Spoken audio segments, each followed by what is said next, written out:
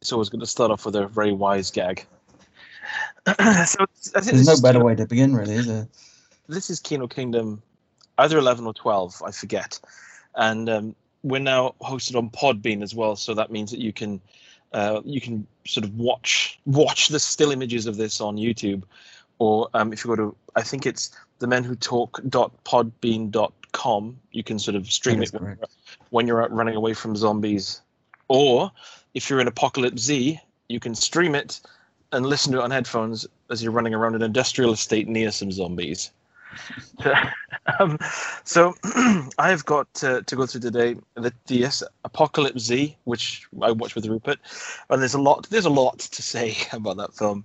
I watched The Call with Halle Berry, Cold Skin with an almost unrecognizable Ray Stevenson, The Fanatic with John Travolta, directed by Fred Durst, Triple Threat, which is a film with, I had to watch a Scott Adkins film because it's been far too long since I gazed into that man's eyes, gazed deep into his jaw. So that's got like Scott Adkins in and Tony Jaa and a few other key people. Then it was The Wolf Hour with Naomi Watts, and this is more of an overview because I came into this about halfway through the film, and I'm just going to say the title of the film and just say if you've heard about it. So it's called In Fabric. I have heard of it, about it, and I do intend to watch it, so I'd be interested to hear your thoughts. Yeah, it would be a totally spoiler-free like overview because I don't feel like I saw enough of the film to sort of judge it. But, right, okay. It's Pete Strickland, isn't it? The one who did Barbarian Sound Studio. One of my favourite films. So what have you got on the menu then, Rupert? Well, I've got, like you, I have Apocalypse Z. I have... On your recommendation, I watched Behind the Mask, The Legend of Leslie Vernon. Oh, nice. The Departed, Dirty Dancing, Mary Shelley's Frankenstein, 10 to Midnight. Oh, is that the Charles Bronson film? Or was that David Soul? Oh, yeah. K9. The James Belushi film? Yes. Ghost Rider. Again, you can watch whatever films you want when we do this podcast. You don't have to suffer. You can watch anything. I know, it sounds like I'm just going through the 0%ers still, doesn't it? Ghost Rider and American Psycho 2. Oh my goodness! Yeah, this is one that's it's quite exciting. So before we do start off with the one Apocalypse Z or Apocalypse Z, the one we first watched. I don't like doing this, but we've got a sponsorship to get out the way. So I'm just going to sort of go through sort of... You just sold our soul to the devil. But, we've got to do it to stay alive, haven't we?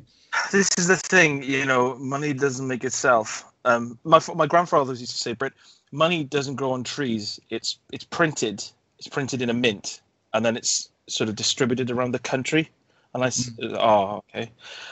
So I think you could have just said it doesn't grow in trees, really. I would have got the gist. Yeah. But extrapolated from that, yeah. This one, we're actually sponsored this podcast by Steven Seagal this week. So he did send me an audio file, which I was just going to play, but it sounded like he kept falling asleep. So I just thought it would just be easier if I just read it out. So I'll get no doubt he was in his office in Romania. So that makes sense. Well, so what I'll do is I'll just, like I say, go through this, read it out, and then we can, get into get the corporate nonsense out of the way, straight into the meat of the podcast. Yeah. Hi, I'm Steven Seagal. You'll know me from the films I've been in, such as Hard to Kill, Out for a Kill, Kill Switch, Driven to Kill, and Contract to Kill, to name but a few. Although I'd like to point out that I wasn't in Kill Bill, A Time to Kill, or Kill and Kill Again, although I would have liked to be in that one because the word kill is in the title not once but twice. I just want everyone to know that I'm available for film work, but with a few caveats. I have to wear an oversized, padded, full-length leather jacket for the duration of the film.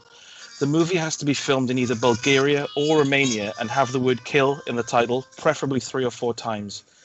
I spend at least 70% of my scenes sitting down, preferably on the phone, either to a younger martial artist who handles the action sequences, or an attractive woman in their 20s whom I will somehow seduce.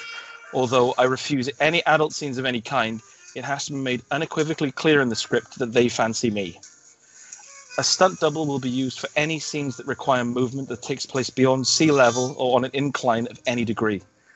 The closest I get to a physical fight is ordering a Chinese takeaway, which I may or may not decide to fall asleep in the middle of. This is entirely at my discretion. My character must also have one of the following names: Dagger Whiplash, Jack Knife, Buck Stops, Eric Mahogany, Jake Machine, Finley Quasar, or Calvin Hammer. If you are a producer or director that can meet these demands, let's get together and work on a movie. Contact me at stevenseagal@lycos.com. P.S. I didn't star in A View to a Kill, but I did the fight choreography, so I kind of was in it in a way. Brilliant. That is not only a heartfelt message, but also a fascinating insight into an artist's method, I think. Yeah, and just the machinations of Hollywood, or rather Romanian filmmaking. In a way, I'm surprised that Steven Seagal didn't show up in Apocalypse Z.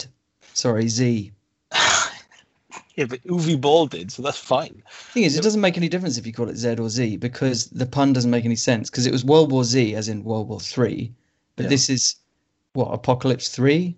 No, it doesn't make any sense. If this was the third in a trilogy of films, I'd have no interest in watching the third. In fact, let's just leap into Apocalypse Z, okay? Yes. So I'll let you do the description, but before you do the description and we talk about it, I want to make it very clear to everyone listening to this that this is a film that not only was awful, but also was kind of the stamp on the end of my tolerance for this kind of cynical filmmaking. This was the end of the line for me personally. Yeah, it was not good then, I think is what you're trying to say. So the story is that these mercenaries are sent to Romania, obviously, instantly sent to Romania, to plant a bomb and destroy a bunch of zombies. That's really it. So it's quite a simple plot. They find out they've been double-crossed when they get there by the US government. We'll come on to that in a bit. But they find out they've been double-crossed, and they basically have to get out of there and find another means of transport to get the hell out of there, because the clock's ticking and this huge bomb, nuclear bomb, I think, is going to go off and wipe out the whole place. So cue 90 minutes of them driving around an industrial estate. It stars... I think his name is something like John Mitchell, but for a good 20 minutes of the film, I honestly thought that it was John Nettles from Bergerac, just like with a load of makeup on or something.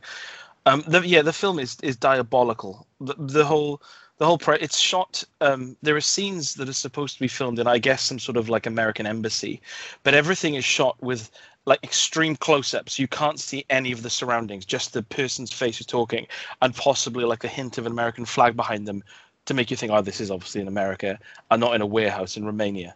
And yet there isn't a single American person in it. Apart from the sort of main act, the sort of main, hero, who we'll have to talk about that, because there's a sequence in that film that is so jarring that you think, why? So I've got no one to root for. Yeah, everyone in the film is supposed to be working for the American government, but they've all got like really pronounced British regional accents. Yeah, so, or, German, or, well, the thing is, the President of the United States, literally phoning in his performance for about 3 minutes, is Uwe Ball. And it is the highlight of the movie, to be fair, because he comes on the screen and starts going in a really thick German accent. He's like, I'm here on my ranch in Texas. And then he starts talking about how they've got to sort out the zombie problem, because he needs to get back to screwing whores on my golf course. Yeah. So staggering. But that was the best bit, because it was so ridiculous, and he managed to shoehorn a bit of like criticism of US into there. Oh yeah. So anyway, so it's really a kind of action zombie film, but it fails on every conceivable level of like script, performance, plot logic, tension. I'll start with something good to say about it. The practical effects when they have practical effects, they're pretty good. Yeah, The yeah, makeup's pretty good. they're really nice, messy, sort of gnarly zombie effects, which were Yeah. quite cool. Yeah, so it doesn't make any sense though, because they get there, they realize they've been double crossed. They're already just having really contrived arguments with each other for no apparent reason, even though they keep saying, "Oh, this is an easy job, get it done. All you have to do is go in and plant a bomb, get out. You get $5 million." So it's like, right, they would just be, regardless of whether they're mercenaries or not, they would be professional about it, and they'd just be like, right, let's get on with it. We don't have to talk to each other. But no, they're instantly having massive go at each other. Especially these two, John Nettles and this other guy, and then the other guy gets killed really early on, and suddenly John Nettles is over by him, like crying and saying, "Oh, my brother, my friend," like weeping over his body, and it's like, hang about, you were literally just having a massive go at each other, and like you didn't have any interest in each other's welfare at all until this point. So anyway, go on. And I was just going to say that everything about it, because usually when these films have bad scripts, you think at least be some decent action. But when the sort of zombies start ramping up, the main guy, who's actually American, or I think is like an ex-bodybuilder, they've turned up fully armored, like they've gone there in all the usual gear they would take to this sort of thing, and the main guy just like points his gun, a huge like assault rifle at the oncoming zombie horde, and it clicks, and then he just throws it away straight away, and is instantly reduced to his sidearm. And then when they catch up with John Nettles and the rest, including a woman there's a joke made in the film about her being Asian, but she's not. She's just got like flicks on her eyelashes, and she's like got slight wingtips on her makeup. Yeah. So it's bizarre. But then he meets up with John Nettles and he says, "How much ammo have we got?" And he's like, "I'm down to my sidearm." And then John Nettles holds up a shotgun and just says, "I've got 12 rounds for this piece of shit." And I thought, that's the gun you chose to bring. That's obviously one you're comfortable with.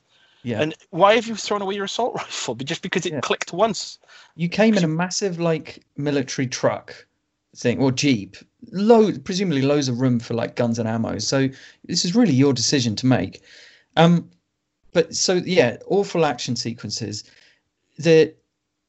We better mention the weird backstory with the main character, the really boring main character. But right, it has this flashback near the start, right, where he appears to be in some kind of war situation, and he is definitely there, and this young girl is definitely there, a captive, like a war prisoner, but just a civilian or whatever. And she is attacked. You can't see who's attacking her. She's attacked. She's raped. And it's like, okay, so you assume that that's him because you've just seen his face, seen her. That happens. You put two and two together. So it's like, basically, the flashback is, okay, it's ambiguous, but that's the assumption you make because of the nature of film language. And so for a good half of the movie, you're just assuming that this guy is like a child rapist, and he's the one we're meant to be rooting for. It's bizarre, and it only then has another flashback to then reveal what really happened, that you realize that he's innocent. But it's like, why put that doubt in our minds? What narrative function did that have to make us believe that he was a monster for that entire time? Because it doesn't add anything to the character development, to the themes of the film.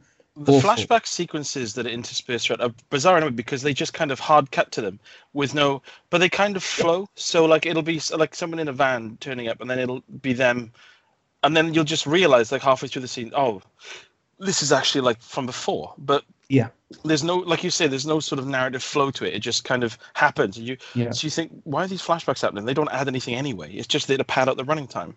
They could have. This is a film where it had a very simple idea, but they tried to overcomplicate it. And to be honest, it's like, I don't know if the budget informed the script or whatever, but they never get off this industrial estate. And the thing is, they've got a vehicle. They need to get away many miles away in order to survive this inevitable blast. Nuclear explosion. Yeah. And yet they keep stopping. They keep stopping the car, whether it's to chat, whether it's to go into a building for no reason whatsoever, and then to kick off another action scene. And it's like, and the trouble is, that makes it really hard to sympathize. So we've already think we're trying to sympathize with the child rapist. And then on top of that, a load of people make stupid decisions. So There's a bit where one of they have a conversation, the sort of survivors saying, right, we really need to, like, we've got 30 minutes to get out of range of this nuclear blast. And then obviously a flashback happens, and at the end of the flashback, the camera sort of pans out, and they're all gathered round watching a home video on a camcorder. And you think, you realize there's a nuclear blast. Like, you might want to get your scooter on. You really have to go. And like John, that people just sacrificing themselves for no reason at all. Yeah. And constantly saying, I've got a plan. You're just going to have to trust me. And then dashing off to do something really stupid. Yeah, just tell me what the plan is, and then we can all be on board. It's terrible. It's really, really bad. So why is it particularly that this was the film to break you? It's because I've always, I mean, at the moment I'm sort of immersed in a personal mission to find a good Don the Dragon Wilson film, and I've not found one yet. But it made me think about in the 90s when you had films that were shot on location in like LA, New York, wherever, and you could always like sort of think, oh, there's always like a nice, interesting backdrop. Sort of familiar sights and sounds, sort of thing, and there's always like some level of quality to whether it be, and in those films in the 80s, 90s, even if it's just looking at someone's trousers and thinking, they are bright, like that's fine. That's sometimes enough to kind of sustain me for a 90-minute carry you through. Yeah, like voluminous pockets or something. That's fine. Give me some baggy pockets to look at, and I'm sorted. But then I realized that at the end of the DVD market sort of really kicked off in the early 2000s, and it was like anything could get released with like less quality control than the Nintendo eStore. You realize that, actually, these films are just really cynically made because there's like zero effort in this. The scenes sometimes just don't even follow each other and make any narrative sense. People are saying things that don't make sense. There's no, like, we were kind of lucky with this one because at least the practical effects were half decent. But I'm watching a load of like non-actors driving around a Romanian industrial estate, and for like 80 minutes, and you think everyone involved in this film knows it's crap, and it reminds me of like the Asylum features where if they're like winking at you, it's not funny. You want to watch something that's got some genuine heart, where someone was trying to have this kind of, trying to do something, it ended up being a noble failure, or it was kind of dated enough to enjoy, it's not particularly contemporary, but you can still enjoy it for different reasons. This is made just because they'll think, anyone will watch anything. Yes. The whole thing, there is such a thing as so bad it's good, but the filmmakers, I don't think the filmmakers can be aware of that, because I think that spoils it. If as soon as the filmmaker starts winking at you and saying, "Yeah, we know it's bad," then or settling for just general badness, then it can't be so bad it's good. It's got to have something behind it where someone's really attempted to make something of quality, and which is why the best so bad it's good films are almost like the most heartfelt. I mean, if you watch like The Room or something like that, the reason it's hilarious is because it's clearly trying to do something serious that it's just not capable of doing. But it's massively overreaching itself, which is brilliant. But then you wouldn't be able to deliberately do that again. You wouldn't be able to capture that lightning in the bottle again, sort of thing. So yeah, it was a bad movie, and I know what you mean. It seems like it's a film made by committee. It's like they've almost looked at what it is, what we can do to maximize our tiny audience. All right, zombies are in. We have some action. We'll have this browny grey filter to make it look a bit like Call of Duty. We've got to point out as well that this property that like Uwe Boll was in, it's made by his production company. He produced it, and it's based on, well, we initially thought it was based on a 2007 Wii game that none of us had ever heard about, which is quite unusual for me and Rupert to not have ever heard about a game. And when we looked into it, it's actually an unreleased Wii game. So Uwe Boll obviously bought the rights. I thought, I can't be bothered to make this. It's just not worth it, but I've got to do something. So he just kind of said, I'll be in it for a couple of minutes. My name may get some viewers. And then he just sort of basically just sent it out to just be cobbled together by whoever. And it's just disheartening. I expected more from Uwe. Well, yeah, I mean, I suppose I do want, if he directed it, what might have been, or written it, then he might have been able to polish a turd. So yeah, so I'll have a quick rundown of Behind the Mask, the legend of Leslie Vernon, because this is one Yes. that you mentioned last week. The title is cumbersome, I got to say. Like, I genuinely think some film titles work against their material, and it's a pity, really, because Behind the Mask: the legend of Leslie Vernon. Please, The Rise of Leslie Vernon. Oh, is it? Okay. I think so. Well, Maybe it is the legend. well, anyway, like the fact that we're not really sure doesn't really Yeah. kind of speaks to what I'm saying, really. And you know, but the thing is, because it is quite a good film, and the premise is like you mentioned last time, it's a faux documentary where like Freddy Krueger and Michael Myers and Chucky and everything are real, and this documentary team meet a genuine, in inverted commas, slasher killer and he explains his methods, and like the kind of stuff that he likes to do, like scaring girls, leaving one survivor, removing like the batteries from the flashlights and stuff, and all these like mechanical little things he does to create the effect that we see in horror movies. But it's cool the way that it's done, as if he's genuinely real, and what you see on screen as a result, it also really happens. It's quite a cool meta idea. Yeah. Yeah, it's almost like a kind of more blunt version of Scream, really, with that extra meta layer. And then, so we see these methods, him describing his methods, and then the results kind of play out like a regular narrative film. Obviously, Robert Englund rocks up as a professor. It's the Donald Pleasance role. And Zelda Rubinstein, I noticed, out of Poltergeist. Good. I think she died soon afterwards. Yeah, I think that was the last film, yeah. Yeah. And I just found it consistently funny the way that like the Vernon himself is so like genial and like he's quite witty goofy, sometimes. Yeah, and he's a bit of and you're like really enthusiastic, and yet he'll just say really dark things in a really like joyful way. And the way that I think he goes to see his parents, doesn't he? And it's like, and they're really, really like encouraging him and just making out like the real apple pie kind of people, and just making out like, it's great to see you doing so well and stuff, like so dedicated. Yeah, really, so dedicated. like it's so wholesome. Yeah, and yeah, it's deliberately a very different style to the films it's kind of referencing. It's very naturalistic and laid back and ironic, and it's almost like playing on that thing about the mundanity of evil, because of course like slasher things, they really make the killer like larger than life and much more than a human, and yet this is just about this kind of slightly derpy guy going around doing it as a kind of almost like a job, like a joyful job.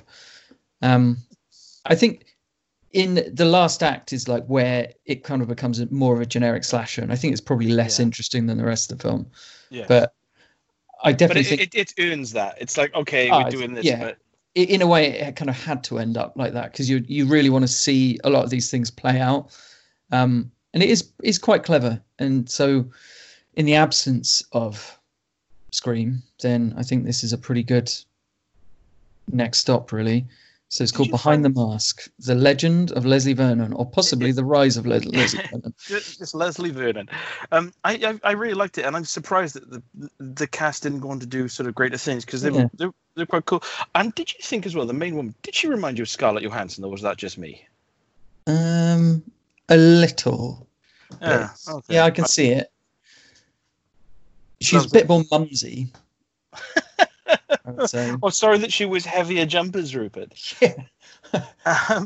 So I watched a film on last Monday on Netflix, was The Call with Halle Berry. Have you seen this? Oh, yeah. No, I haven't. I've spotted it. Obviously, after watching Cellular and really enjoying it, Faye said there's another one called The Call, and I thought she was talking about the remake of, oh my God, what was it called? The Stranger, whatever it was, with there was a remake of it starring Tommy Flanagan as the main bad guy. You know, that old urban legend about the babysitter on the phone and then he's in the house, or whatever it is.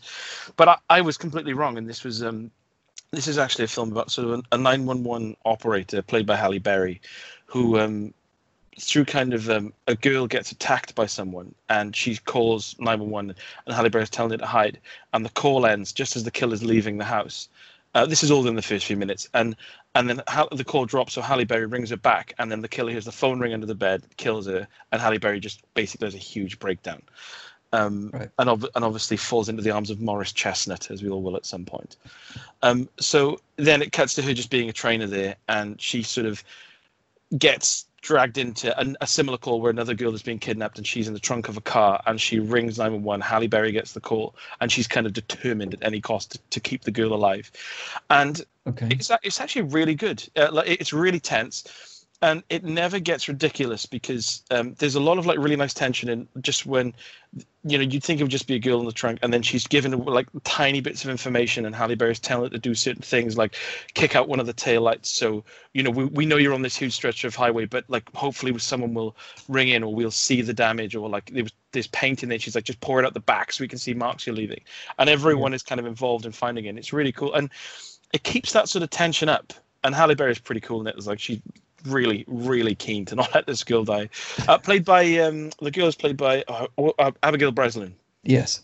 And there was a point in it at the end, the last 10-15 minutes. Again, it's like, okay, we're going into like straight out kind of sort of horror thriller territory. That's fine because I've enjoyed the film so much I wouldn't let this happen. But there's a moment that really tickled me with the sort of person who's kind of behind it all. He's really like really sort of threatening in a kind of like full of nervous energy, like obviously can't control his demons kind of way.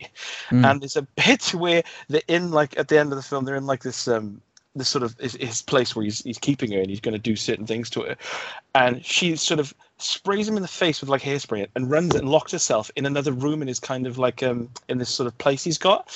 And then when she runs in the room, he laughs to himself and says, "You are not going to like what you see in there." And it really, really tickled me because for a second he's like, "Oh God, you're not going to like that. When you turn that light on, you are not going to like what you see." And it really tickled me. It's like a moment of levity in the film. So yeah, it's a really good kind of like high octane 90-minute thriller. And to be honest, it reminded me a little bit when you see actors that have, you know, had such high profile careers like Halle Berry. It reminded me of Kevin Costner, where you chuck him in like a 90-minute thriller and you're like, this is brilliant. This is like clearly better than anything you've done in ages. Yes. Yeah, well, I think Halle Berry's good in everything she's in. She's one of these people who tends to elevate bad material because she's been in the odd bad thing, let's face it. But, you know, just like I said about Catwoman, she did exactly what she needed to do. Just because the material's bad doesn't mean that, you know, the lead actors aren't going to do a job. But yeah, this sounds actually genuinely good. It sounds pretty taut. Her hair is astonishing in this film. It's like it's like a massive curly bob, isn't it? Yeah, it's not an afro because you think it's like an afro, but then you realize it's just like really carefully styled. It's like huge, like really beautifully coiffed bob. I was loving it. I do get hair jealousy in certain films. I look at you, Sandra Bullock, in 28 Days. Jealous of Michael Jackson. Jealous of Jacko. That's a callback to one of our podcasts about 3 weeks ago, isn't it? People got to keep up. They should be chain ganging these anyway. So that's the call, and it's a recommended one. Where's that available? Netflix. Okay. Not my keyboard then. The Departed is on Prime. Have you ever watched a film, disliked it, and then watched it years later and wondered why you disliked it? No. Because I didn't particularly like this film when it first. It was 2005. But weren't you a big fan of Infernal Affairs? That was I think that might have been the issue. Yes, I loved. I love the original Infernal Affairs. The sequels became progressively sillier and more kind of operatic, but I really like the first one. And I think part of what bothered me about this one, I think The Departed is based on the first two, and so it's quite sprawling and long. But whereas Infernal Affairs was very taut, very, you know, compact. Anyway, the story is about set in Boston, and there's this big gangster called Frank Costello, played by Jack Nicholson, who he runs the place basically. So Matt Damon and Leonardo DiCaprio are cadets in the Special Police Force. So Matt Damon was a regular kid, before, you know, long ago. He was a regular kid in Boston, and he was brought under Frank's wing, and he is now working for Frank Costello as a rat, basically, in the department. Now, Leonardo DiCaprio, his character, he was not a regular kid. He was the son of gangsters. He was a bad boy, etc. But now he is a decent adult, and he is working undercover for the department as one of Frank Costello's goons, basically. So you've got basically they're both kind of like living a lie in their own way. So Leonardo DiCaprio is trying to gather evidence, while also trying to find out who the mole in the department is. Meanwhile, Matt Damon is warning Frank's crew of the investigation, whilst also trying to work out who the undercover agent is, because of course they don't know who each other are. So it's a ridiculously, like, it's a complex yet hilariously brilliant setup, really, and it lends so much potential for like multiple layers of double crossing and stuff. I mean, the film doesn't really stop long enough to really consider that it's actually quite obvious who the undercover cop is, but in the form of Leonardo DiCaprio. But anyway, Mark Wahlberg's also in it.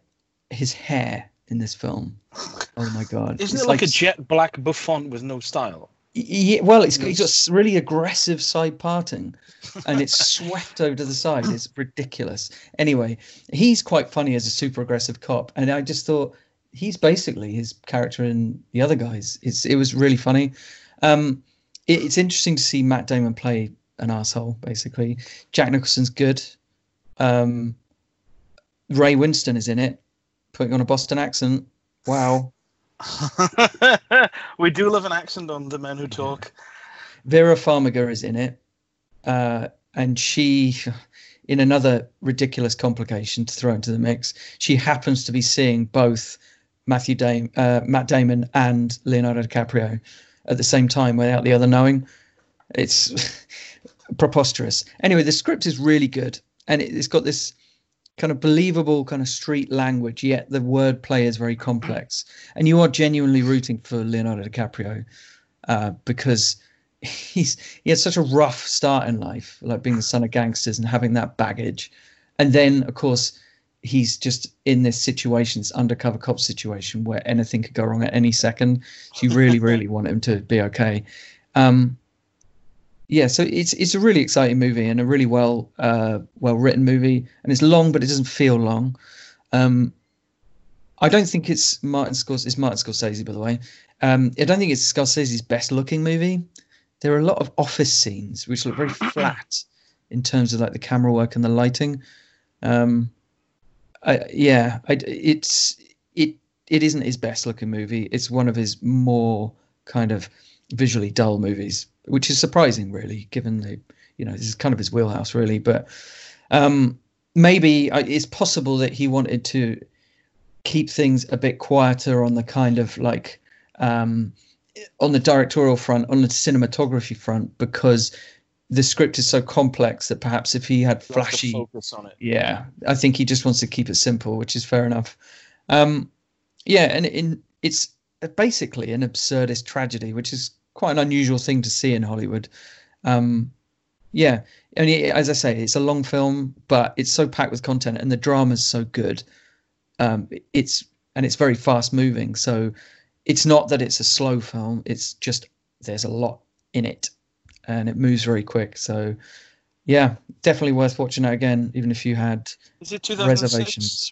2005, 6, yeah. That's on. That is on Prime. The next one for me is a film called Cold Skin, which I think it's from 2017, and stars David Oakes and Ray Stevenson. And the story is that David Oakes plays sort of a sort of weatherologist. I'm going to say meteorologist. Yeah, that'll do.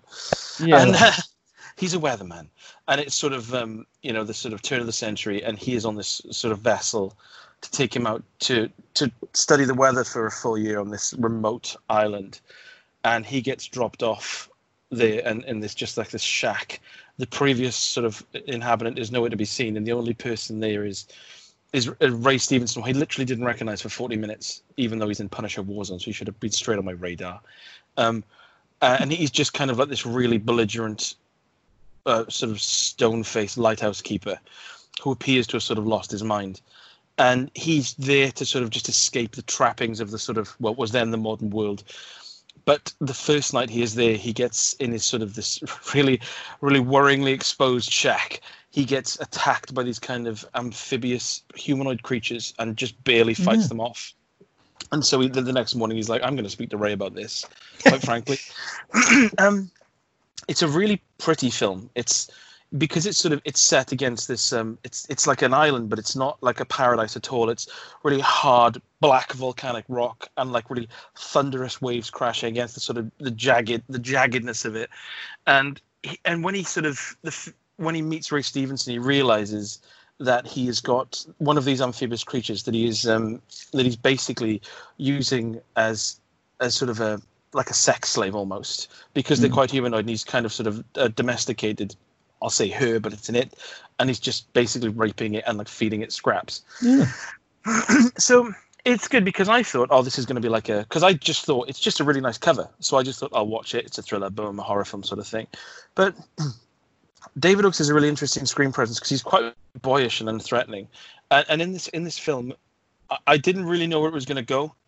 But at the end, I know that I wanted it to go somewhere else because, while it was pretty to watch, without giving too much away in terms of spoilers, he sees this sort of humanoid creature that they call a Nereus that Ray Stevenson is sort of keeping and beating and so on, and he can obviously see the sort of the fact that it's sentient and that like it makes gifts for him so it can clearly think and it's got like an emotional cycle, and the things that basically Ray Stevenson does and he is sort of forced to do, you think really the sort of the way the film goes and how it sort of how it culminates and wraps itself up, you think I don't really have any sympathy for you because of the things you've chosen to do throughout this film. So I'm not sure where the director wanted my loyalties to lie. So while it was an enjoyable film... Do you think that was a deliberate ambiguity, or do you just think it was just slightly faulty writing? I would say it was faulty writing because it wasn't one of those films where I sat afterwards and thought about it. Like I watched it with Finn, we had a chat, we both just came to the conclusion that he's not forced into these things. He kind of half chooses to do them. So, there are so many times when he could just stop what's happening and he chooses not to. So at the end of the film, when it all kind of wraps up, you think, yes, I'm not sure if I'm completely on board with all your decision making, Mr. Oakes. But I enjoyed it, and it's a very pretty film to watch. And again, the creature effects are really good. It's a mixture of, weirdly, one of the I don't have a name to hand. One of the actress who plays the sort of the creature is actually in that really tedious Spanish film I watched the other day, The Murder in the Twin Cities. So Twin Murders in the White City, I think it was called. But it's worth. When was this made? 2017. Okay. So it's a mixture of practical effects and CG is what I was going to say, sorry. But decent, tasteful CG. Yeah, because the creatures only attack at night, and obviously because it's a lighthouse, there's like flashes of beams of light, and you can sort of see them scrabbling up the rocks and stuff. And it's not like, okay, here's a load of CG we're going to really hone in on, so you can see the weightlessness of it. Used sparingly, right? Good. Yeah. Well, that sounds good. What's it called again? Cold Skin, and that is on Netflix. Nice. Sounds like one I might want to watch. I'd be intrigued to see what you think about it. That'd be good. Yeah. Yeah. Well, I'll move on then to Dirty Dancing. Finally. I know. Genuinely, finally. It's been on my watch list for ages. I was going to watch it with my wife, but in the end, we just never had that moment, so I had to watch it on my own. It's the only way. This is a film I'm extremely familiar with, by the way. I've seen it about 25 times. Have you really? Yeah, I don't know why. I just like, my mum used to watch certain films on repeat, and this was just one I happened to just sat through a lot. And I do like the music in it, and I like Patrick. I have never seen it before, so this was interesting for me. So obviously no particular nostalgia. Obviously I was aware that it's an 80s cult classic. But other than a few tunes, actually, it's not quintessentially 80s because you got like Hungry Eyes, and of course, I've Had the Time of My Life. No doubt there's some brackets in that title somewhere. So in a way, I think that helps it be timeless because the fact that it's set in the 60s. And I did like its presentation of the dreary kind of Butlin style entertainment of the compound they visit, because basically this teenager called she's 18, I guess, called Baby, nickname Baby, she's on a family holiday with her parents and sister to this slightly depressing like park in the mountains, like where you stay in a nice villa, and at night you'll go out and watch some gentle comedy and some aging musicians and some bit of swing dancing. I noticed that Dennis Nedry from Jurassic Park is the MC of this whole depressing affair. Good. Which is quite amusing. So anyway, one night, Baby is tempted into the staff lounge area where she meets Johnny Castle, played by Patrick Swayze. What a man. And yeah, it's a bit of a coming of age moment, I suppose. I mean, it's pretty, the imagery is pretty clear. I mean, she's literally kind of called across this bridge, and she's even given a warning by a man carrying melons. I don't know if there's any kind of Freudian subtext to that, but anyway, there you go. It's weird enough to be noticeable. Yeah, so it's kind of from then on, it's like, well, Patrick Swayze is very like, he's very much like an extrovert living life to the full kind of thing. Also, he seems anyway at first, so it was very exciting to her. And he's older, and he's very kind of confident. And for her, then it's sort of a journey from naivety to seeing how the world works.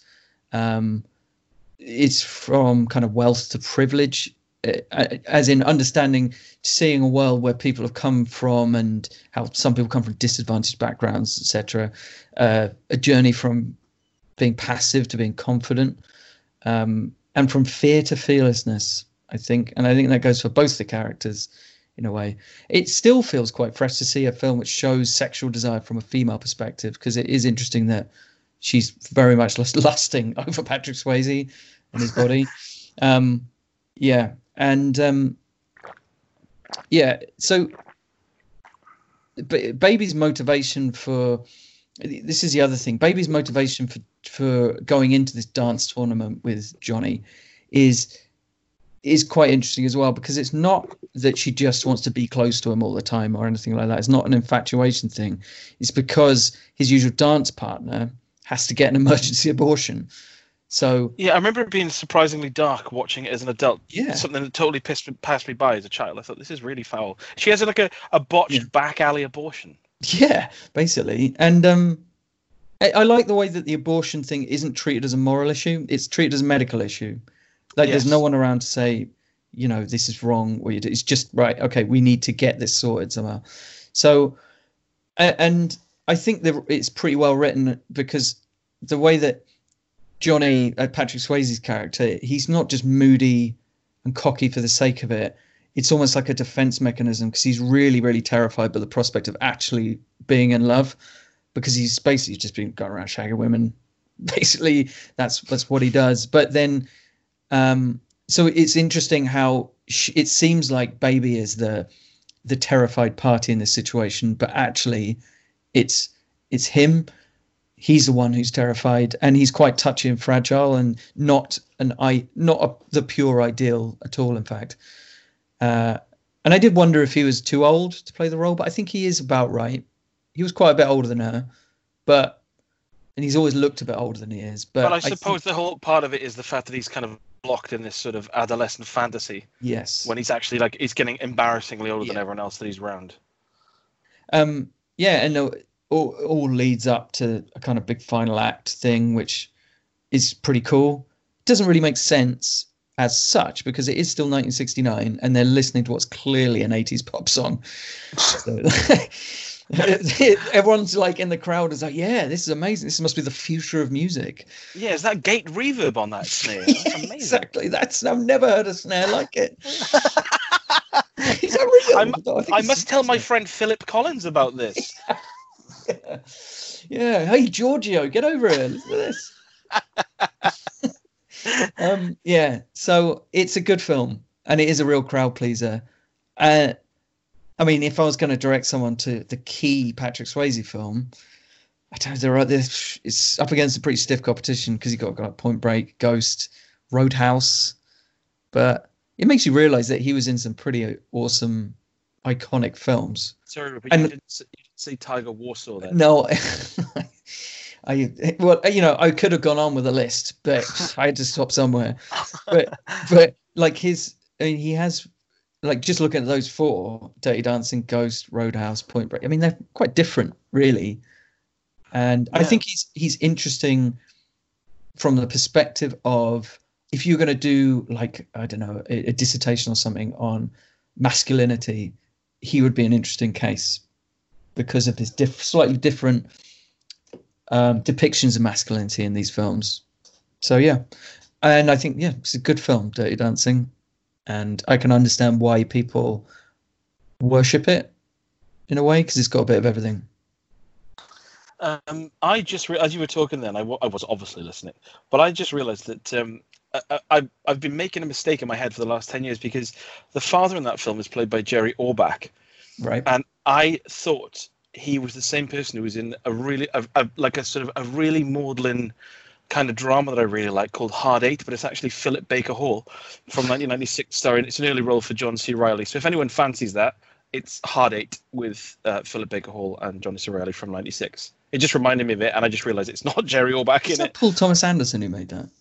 It could well be, Yeah, I think that might be in his first film.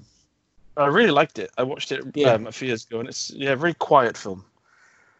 Okay then, so moving on from Dirty Dancing, I watched Dirty Dancing 2. No, if I did. I watched the Fanatic with John Travolta, directed by Fred Durst. And Faye chose this film based entirely on John Travolta's haircut in the thumbnail, because it's like a bowl cut with a mullet at the back, all grey, but like a really high fringe. So I was like, I think I've heard about this, and then I put it on, and it was like, it was obviously a thriller just by the way the titles were coming up, John Travolta, and then when it said directed by Fred Durst, I did think, banger. I've never listened to this man's music, let alone watch like a 90-minute film that he's written. So the premise is, obviously being called the Fanatic, John Travolta is someone who lives on sort of Hollywood Boulevard and is obsessed with movie stars, and specifically a movie star called, I think his name's like Hunter Dunbar, who is played by Devon Sawa, who everyone will remember from Final Destination. Of course. And it's just about John Travolta's character trying to get, it starts off with him trying to get just an autograph off him for a jacket that's a prop from one of his films, and he sort of gets fobbed off because he's done it at a really bad time, and he kind of gets more involved in getting his autograph, and he tries to ingratiate himself into Hunter Dunbar's life. Now, I'm always really wary because in this film, John Travolta plays someone who has clearly got learning difficulties and social issues. Yes. So I'm always dubious about that. I never feel comfortable anyway. But I thought that it was fine because, as being someone who kind of goes to like video game expos, I am exposed to a lot of people who clearly have like real social anxiety problems. And I thought a lot of the stuff that John Travolta was doing, it's kind of over-exit in some scenes, but it's pretty, a lot of it's pretty close to what I personally have seen, in a sort of casual way, just going around these things, these events. And it gets across the blind dedication and the blurring, not understanding that when someone is an actor or, they're not really that person. There's a really tedious narration by his best friend in it. And I don't know why it's in the film. It's just that she just keeps, the characters in the film are very good and bad. Like John Travolta is kind of like a sort of misunderstood sort of person, and then his friend is a very good person, and she does the narration for no reason at all. And then Devon Sawa's character is obviously very bad. And there are two real problems with the film. One of them is that the way it's not so much the way that John Travolta acts this character, it's the way that he's treated so badly at so many points in the film by people who they just always attack him, and you're basically attacking someone who's got mental problems. And Devon Sawa's character, just when he's interrupted by being asked for an autograph by John Travolta, and who's called Moose for some reason, and and he's trying to talk to his ex-wife on the phone. He just basically tells him to get lost. It's very clear that his character's got issues, and he's just completely dismissive of it. And it's almost to the point that his character is like a comedy villain, really. Like you'd have to be a really damaged person to speak to someone with mental issues and learning difficulty in that way. It's quite preposterous. So you think it's disingenuous in the way that it depicts people's responses to him, that it's overly aggressive towards him? Yeah. Like there's a couple of people that are like, kind of like, oh, hey, Moose, how you doing? And, he dresses up as his kind of job is he dresses up as like a London Bobby on Hollywood Boulevard, and people have their pictures taken with him. It's some funny scenes where he's like getting dressed in a public toilet, putting the fake moustache on and the sort of tit hat. And he's just like trying to put on a London accent. They are quite funny because it's so wide of the mark. But yeah, Devon Sawa's character is just ridiculous in it. He's so hostile to him all the time. And at no point during this whole thing, as the sort of tension ramps up, does he think, oh, actually, I'm being a bit unfair on this guy who's clearly just a bit misguided. And there's a moment, I'm not going to say what happens, but there's a moment about halfway through the film where something happens, and there's a real moment where you think, okay, now my loyalties may not be as clear cut as they were, Mr. Travolta. And I think it's a kind of a ridiculous plot point to include, because what it does is it kind of takes away your sympathy for him. So then you're left with like, oh, that didn't really need to happen. Kind of like Cold Skin. You think, I feel like there's like you're chucking too much into this film when it was actually being handled quite nicely, and now you're like, okay, that's just a ridiculous plot point. So it takes away your sympathy. But does that mean it takes away your empathy? I mean, is it that it's just frustrating that it's been such a turnaround in the character, or is it that it doesn't make any sense to the character to have that included? I think it just goes a bit too far in how how his character would react to a certain situation. I think that it's a bit over the top. I will say though that although I did it actually, I probably wouldn't watch it again. I'd watch it with you if you checked it on. If you said, do you mind watching this again?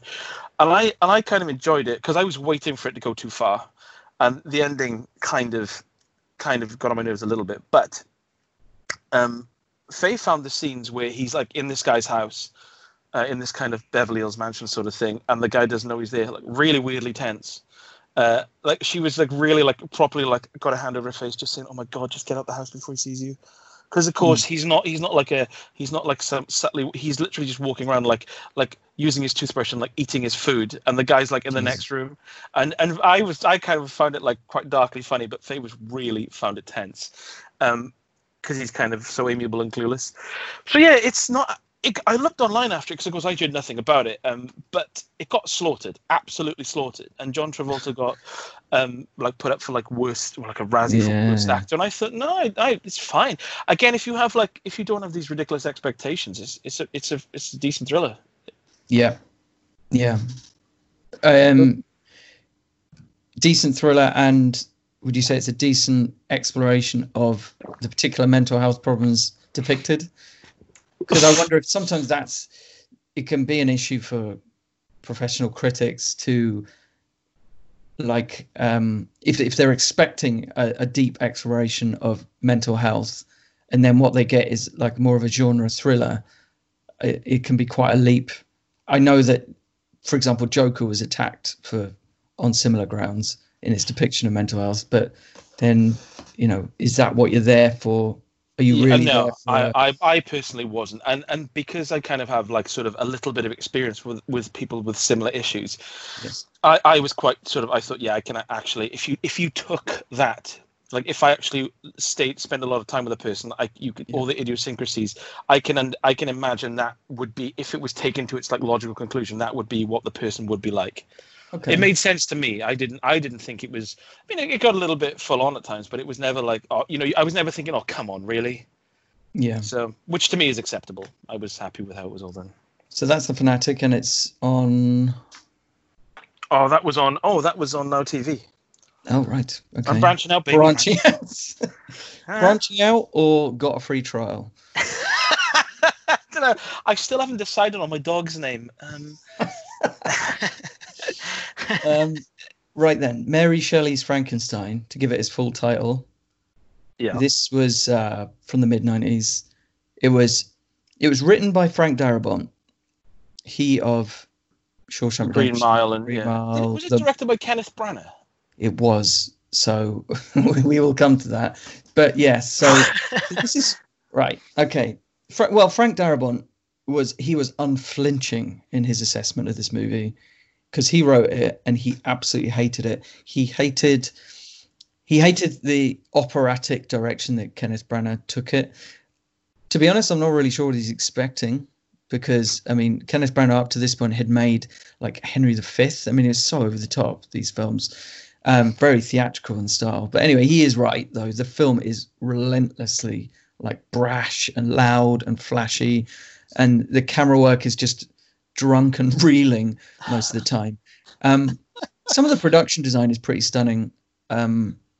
Like there's one set with this enormous blue staircase, colossal blue staircase rising up the walls with no rails, and it just looks gorgeous. And the kind of grimy kind of underworld of Ingolstadt, the village in Germany where the experiments are done, it looked pretty cool. I noticed that Sherry Lungi plays Kenneth Branagh's mother, even though she's only... I checked, I thought, hang on, she can't be that old. No, she's 9 years older than him. It's ridiculous. You get... There's... okay, so Kenneth Branagh stars in it and directed it. Yeah. Right. So Kenneth Branagh is playing Frankenstein.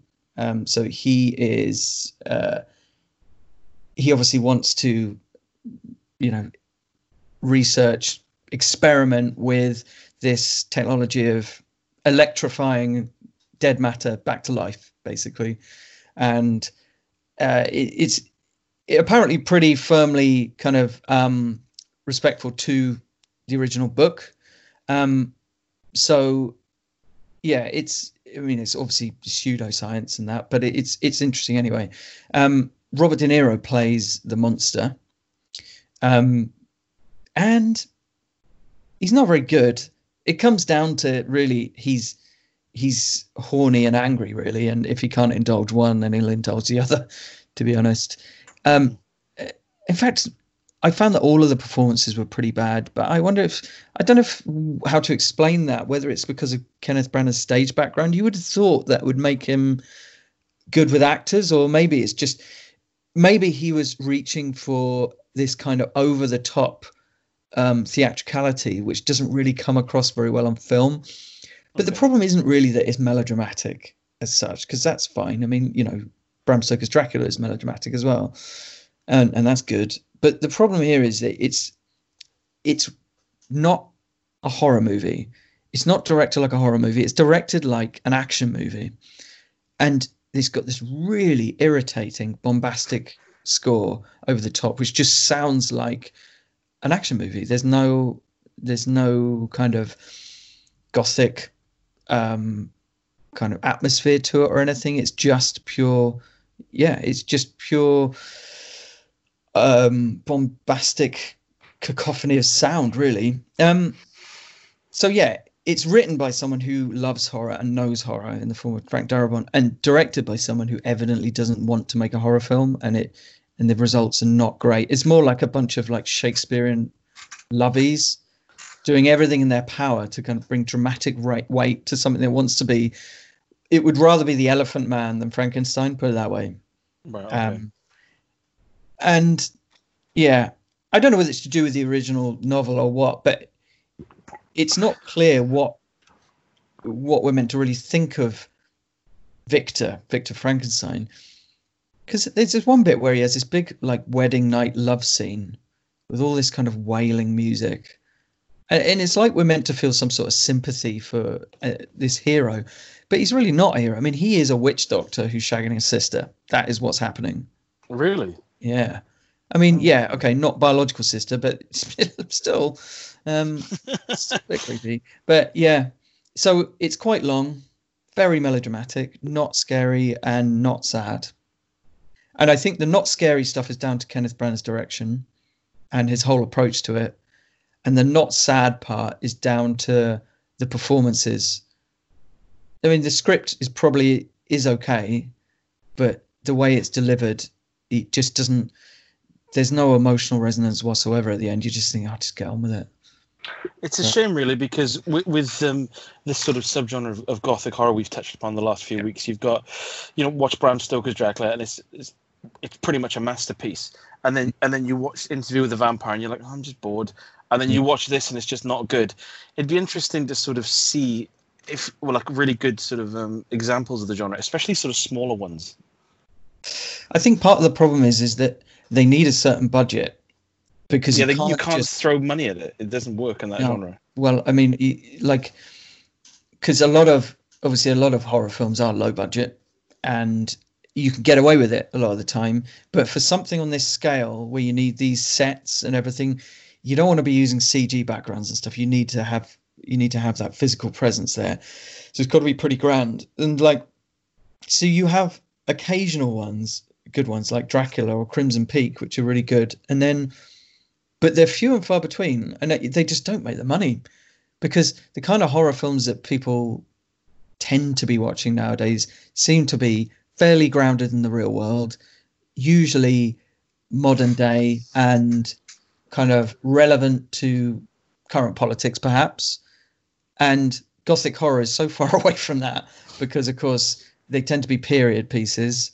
They tend to be quite over the top. They tend to be very overtly supernatural. So I don't know, maybe it's probably very difficult to make a gothic horror film, but there aren't enough people out there like Guillermo del Toro who want to keep it alive, I guess. Yeah, I feel like I should watch Crimson Peak again, but I will not watch Mary Shelley's Frankenstein. I don't think I've ever seen it. No, I remember watching it at the time and finding it boring, and not much has changed in that regard. When was it released? Was it mid-90s? Is it late 90s? Yeah, I want to say 95, 96, about. Okay.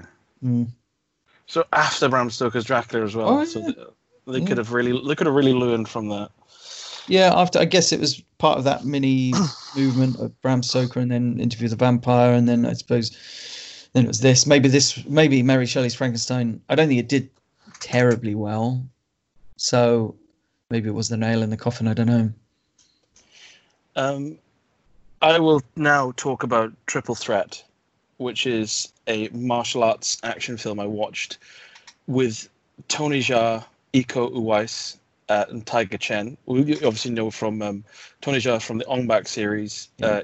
Iko Uwais is from The Raid. Gareth Evans' The Raid series, and Tiger Chen is from The Man of Tai Chi, which was starring and directed by Keanu Reeves. And then trio. I know, but also it's not just a triple threat, because you've got Scott Adkins, my boy, and Michael J. White as well. So this came on. It was one of those things when facing, I'm just going to have a quick nap, and I said, I'm just going to quickly watch a martial arts film then.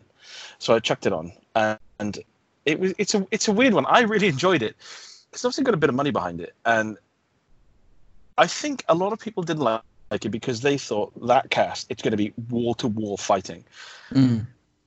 But the story is that at the start, Michael J. White and a few of his other guys use Iko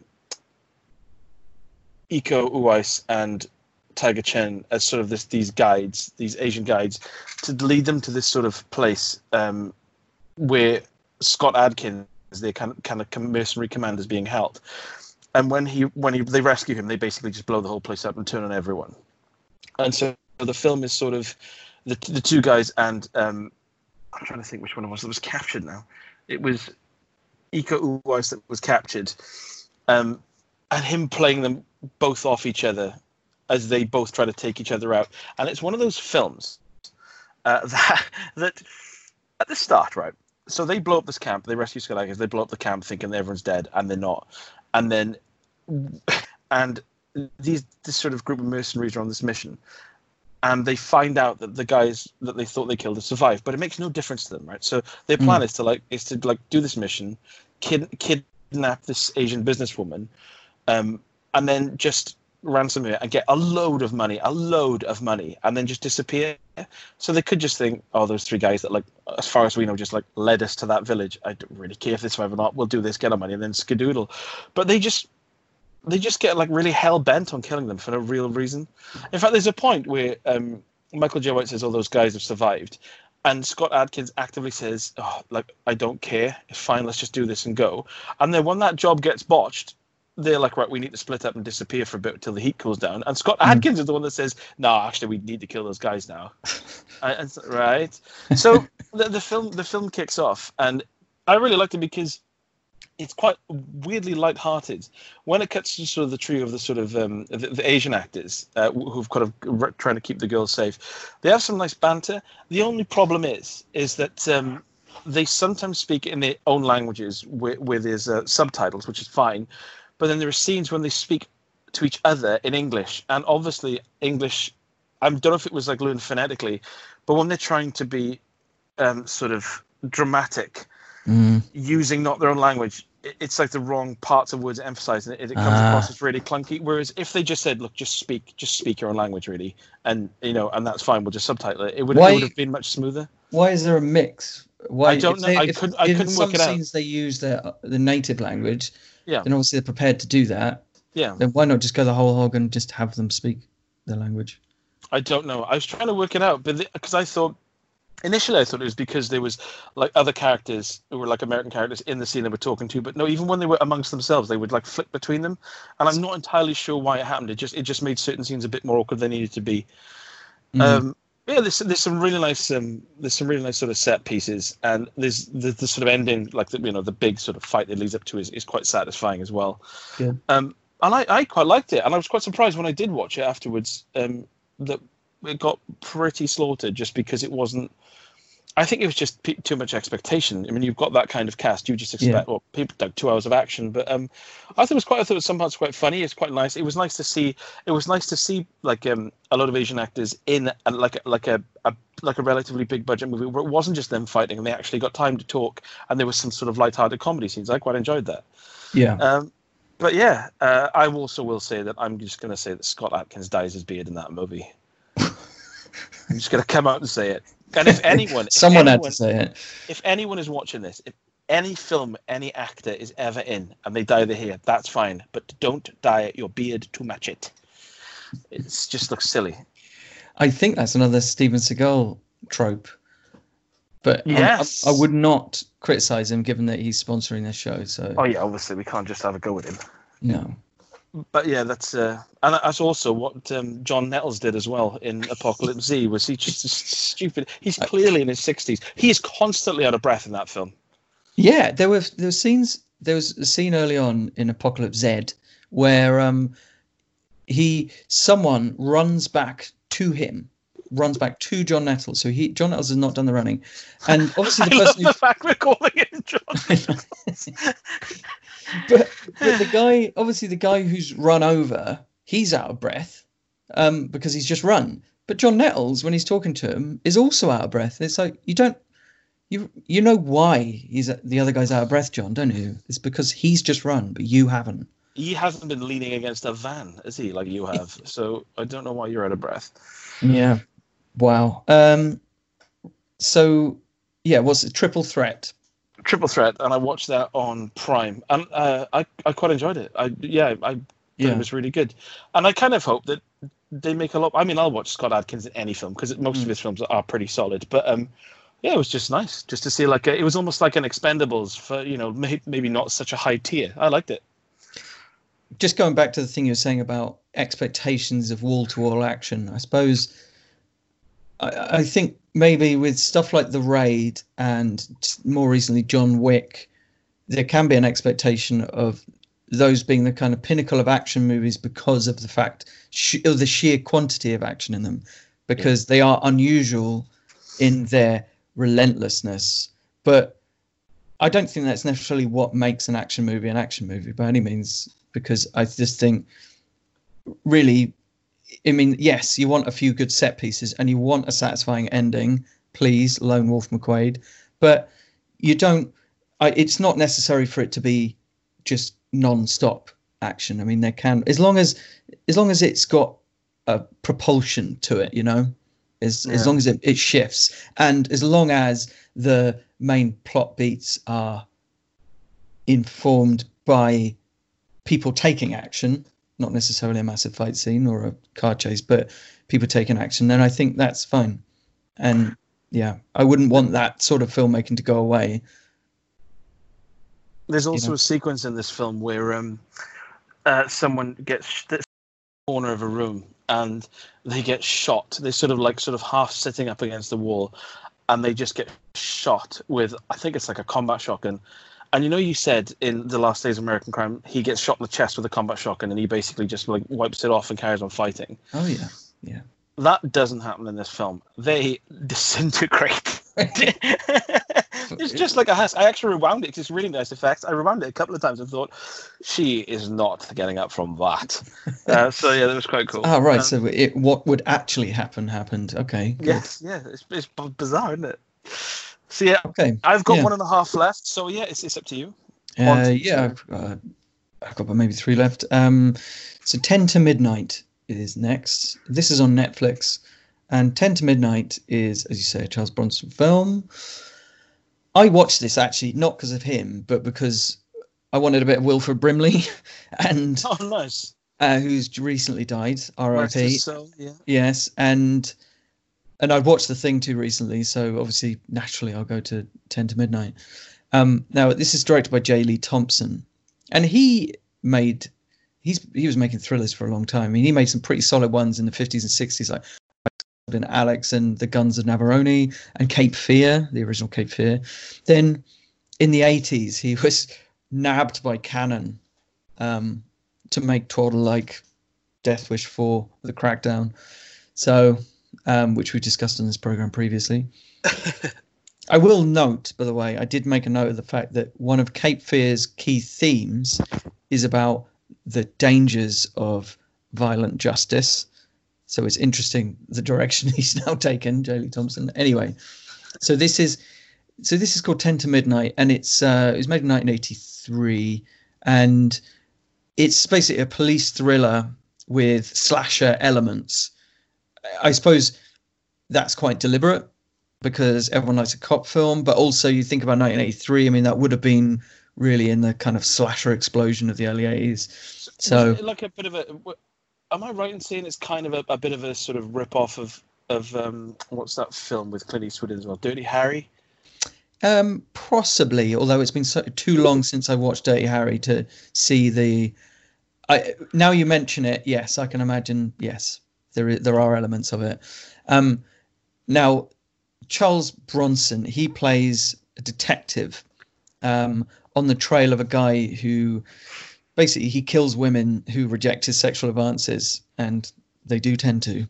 The killer is like this. He's like a very angry incel, basically.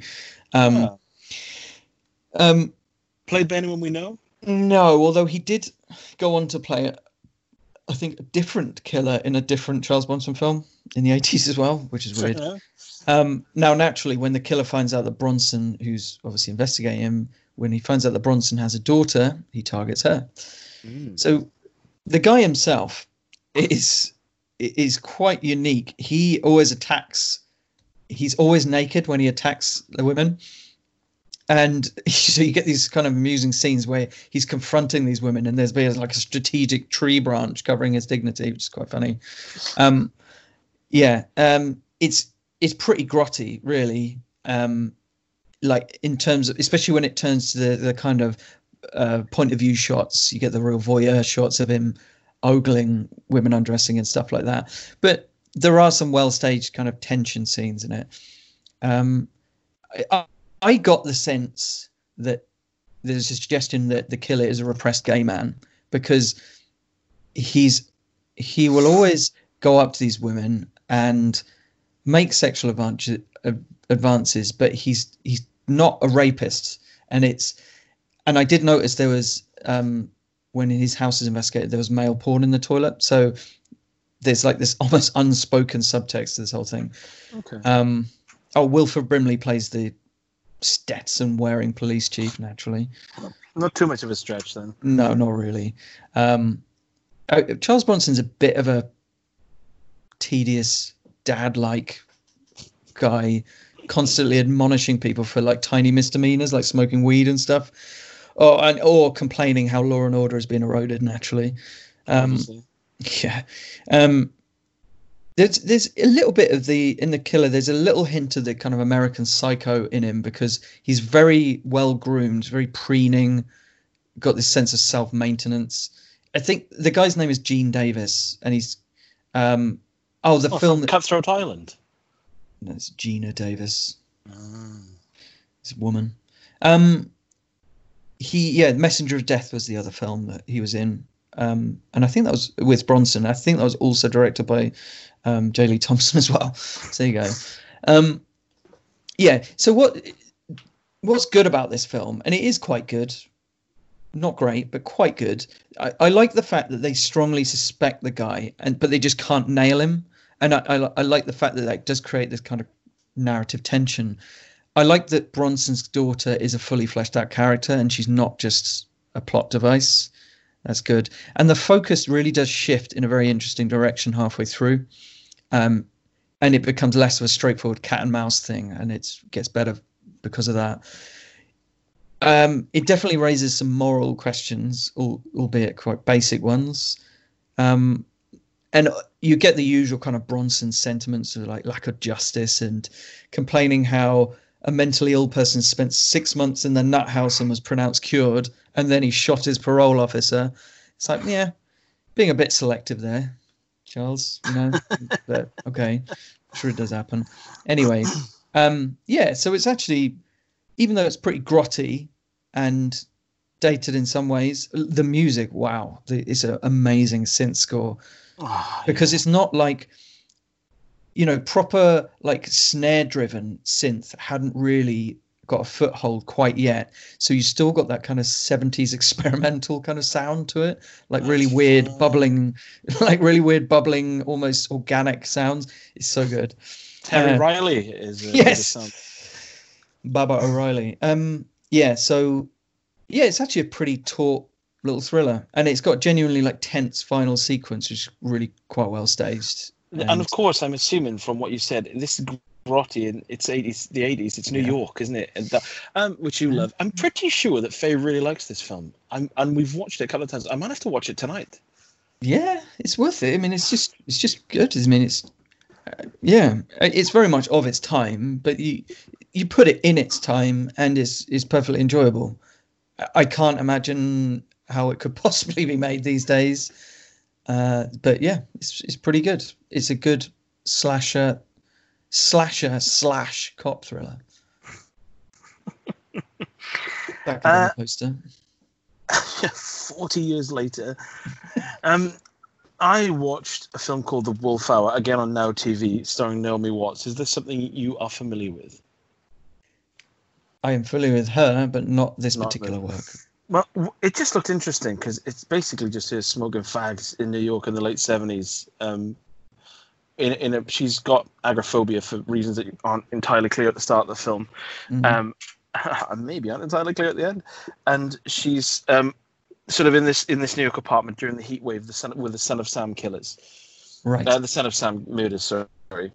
So the film is she's ostracized herself from her family, and she's living in a really grotty, dingy apartment, and she's kind of running out of money. And it turns out, sort of partway through the film, you realize that she's an author that's written like one sort of smash book, but she's expected to write another, and the money for that is dwindling. And it's kind of the camera very rarely leaves the apartment. It's all very much she is the main focus, and she's in every single scene, and it's just people coming and going to the apartment for different reasons, and her just trying to get the second book done. And I really enjoyed like the sweatiness of it, and the chain smoking, obviously, and just the sort of the clothing is amazing, like just yellow crop tops and massive flares signed me up. But I kind of realized, when you watch a film and after about 45-50 minutes you think, this is Amblin, this is really Amblin along, this is Steven Spielberg's Amblin Entertainment along.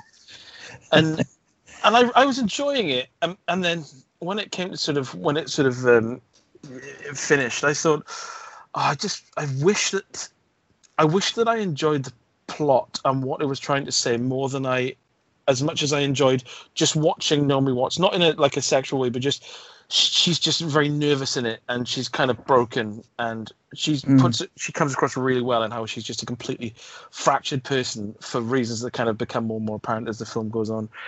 She does do fractured very well, doesn't she? Yeah. Naomi Watts. You think about 21 grams, like she's just such a mess in that, and then Mulholland Drive. Film, that is. Yeah, she does do it very well. She can be broken very well. And she's thin enough to actually snap as well in this film, because she's definitely living nowhere near her Greg's. But I just wish that the payoff was a bit more interesting than it was. She is good in it, but the film in and of itself isn't particularly good. Right. It seems to have. I get the sense that it seems to think it's got this big ideas, but they're not really explored. Okay. So yeah, but it's definitely worth the watch as just like a little character study sort of thing, because she is really good in it. Is the realization of the period convincing? Yeah, I'd say so. Yeah. Well, it's hard to say because you never really leave the apartment. So. Oh yeah, good point. Yeah. So, no, it's worth the goosey. Okay, but just the first 45 minutes before I get bored. Yeah, but until you start. Well, the moment you start to expect something, turn it off. That's a resounding recommendation then. So that's on Now TV, and it's called what again? The Wolf Hour. I'll really quickly, because I'll leave the rest up to you then. I've got In Fabric to talk about really briefly, because like I said, I didn't watch the whole thing. So what happened was I was working, and Faye said, I'm just going to go in the bedroom, check a film on. And I thought she said, I'm going to watch Fabric. And I just assumed it was some period drama about a dressmaker or something. I was like, oh, okay. And then she sort of came in about 20 minutes later. And I didn't know anything about this film. I didn't know Peter Strickland, from Barbarian Sound Studio, directed it. And I really like Barbarian Sound Studio. Yeah. And she came in about 20 minutes later and said, this film's really weird. It's really weird. Like, it's very odd things happening. And then after about 45, 50 minutes, I finished work and went in and watched it with her, and I laughed. It's one of those. It's so funny. There's such odd sequences in that film about this. It's effectively this kind of red wraparound satin dress that when people kind of come into contact with it, it kind of takes over their lives, and not only does it make them kind of do dark things or have these dark thoughts, but people interact with them very strangely, and it's very surreal. And there's this constant sequences about a guy who fixes washing machines, and he's just really boring. He's just got this unmanageable hair, just quite a plain face, and he's like just boring NHS glasses, and he's constantly just around people's houses, like staring into the empty, broken drum of a washing machine, and just in a really monotone voice, just listing off like possible issues. Oh, it was. Oh yeah, the adjudicator's probably come off the wing nut, which is attached to the fan belt, and then people are behind him, like rolling their eyes in this weird ecstasy that they get when he talks. I was loving it, and there's a sequence in it which I will probably just watch on YouTube, and I'm not going to give too much away, but it's a sequence where one of his friends comes up to him, and he's like in work, and his mate says, "You're in real trouble." And he's like, "What?" And they said, "They know. Someone saw you." I didn't do anything. No, they got pictures, mate. They saw what you did. They saw you fixing your own washing machine. and it's just this brilliant, like, just complete blank slate comedy. I was laughing.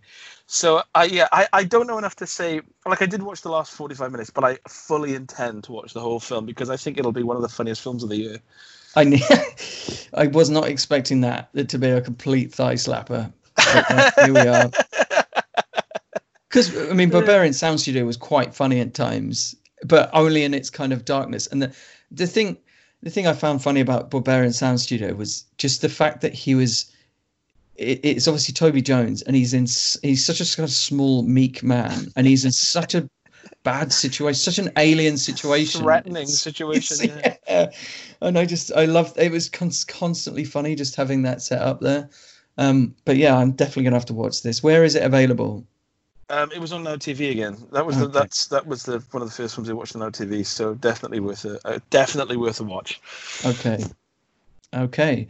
Well, I'll quickly whiz through K9 then, which is on Netflix. Made in 1989. The golden year. James Belushi is investigating a drug trafficking operation in downtown LA. He needs a sniffer dog, obviously, so he enlists Jerry Lee, as the dog is known. It's kind of a human canine buddy cop thing, directed by the same person who did Teen Wolf and Beethoven's Second. So, to give you some idea of the quality. Now, I'm going to say a name, Chris Pratt, right? You know who he is? Okay. Yeah. Okay. So, right, Chris Pratt, I remember when, maybe it must have been around Guardians or possibly around Jurassic World, I saw a lot of talk about how of comparisons between Chris Pratt and Harrison Ford, right? Younger Harrison Ford, which were completely wrong because they completely misunderstood what Harrison Ford's persona was. But anyway, so that was wrong. But I realized watching James Belushi in this movie, it's Chris Pratt. He could, if they were going to do a remake, it would be Chris Pratt in this film. He's cocky, he's wisecracking, overconfident, brave to the point of stupidity, as in just wading into situations and stuff. Chubby, thinning hair, not funny. Very occasionally amusing, but mostly charmless. So, and Ed O'Neill and Pruitt Vince also rock up in this as well. Good. Yes. So, I mean, the actual plot is pretty standard.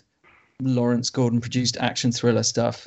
Belushi's character, he single-handedly trawls bars and warehouses and alleys, questioning suspects in an idiosyncratic way, should we say, working his way to the top of the trafficking tree. Like many action comedies of that period, it is a little bit too brutal to appeal to younger kids, but at the same time, it's not funny for adults. So inevitably, the dog is the real star of the show. But then Turner and Hooch was released the same year, and it's a better film, and it's got the more charming star. So really, your mileage entirely depends on your capacity for James Belushi, and I have almost zero capacity for James Belushi. So unless it's in Red Heat, I know you're going to say naturally. But yeah, it's literally just him the whole way through, and it's like it reminded me of that Bordello of Blood. Who was the guy in that? Dennis Miller. Yeah. He's a bit like him, where he's just needlessly sarcastic and unpleasant to people a lot of the time. And it's like, I don't know whether you're meant to want to be like him, because I really don't want to be like him. Yeah. Because sometimes, part of the comedy is watching someone act in a way that you kind of wish you could sometimes, just letting loose and saying what you really want to say. But he never says what I really want to say. He's just a bit of an oaf. So, two quick things. One of them is that K9000 was a film that terrified me as a child because where my bedroom used to be, my parents were watching K9 downstairs, and all I could hear was like a dog barking ferociously and like flashes of blue light off the TV. And it just terrified me as like a toddler. And the second thing is that there's a pseudo sequel called K9000 starring Catherine Oxenberg and Chris Mulkey. That was a made-for-TV movie that you should probably watch as well. Should I? No. Yes, you should. Well, I suppose it hasn't got James Belushi in it, so therefore we review films, Rupert. We don't always review good films. That's true. That is true. And how apt as we go on to Ghost Rider on Prime. So this was made in 2007, just before Marvel started crafting their universe. I'm guessing the reason it hasn't really been resurrected or mentioned in Avengers is because of rights. Because I think this was one of the Columbia Pictures Marvel films, as in Columbia Pictures, which is part of Sony, and they did the Spider-Man ones. So anyway, there was a sequel apparently to Ghost Rider, Spirit of Vengeance. Yes, I was going to say, was there a sequel? Was Nicolas Cage in that as well? I think so, and it was directed by Neville Dean and Taylor of Crank fame. Oh, by the way, K9000 was written by Stephen E. D'Souza. I must got to say. Of course it was. So yeah.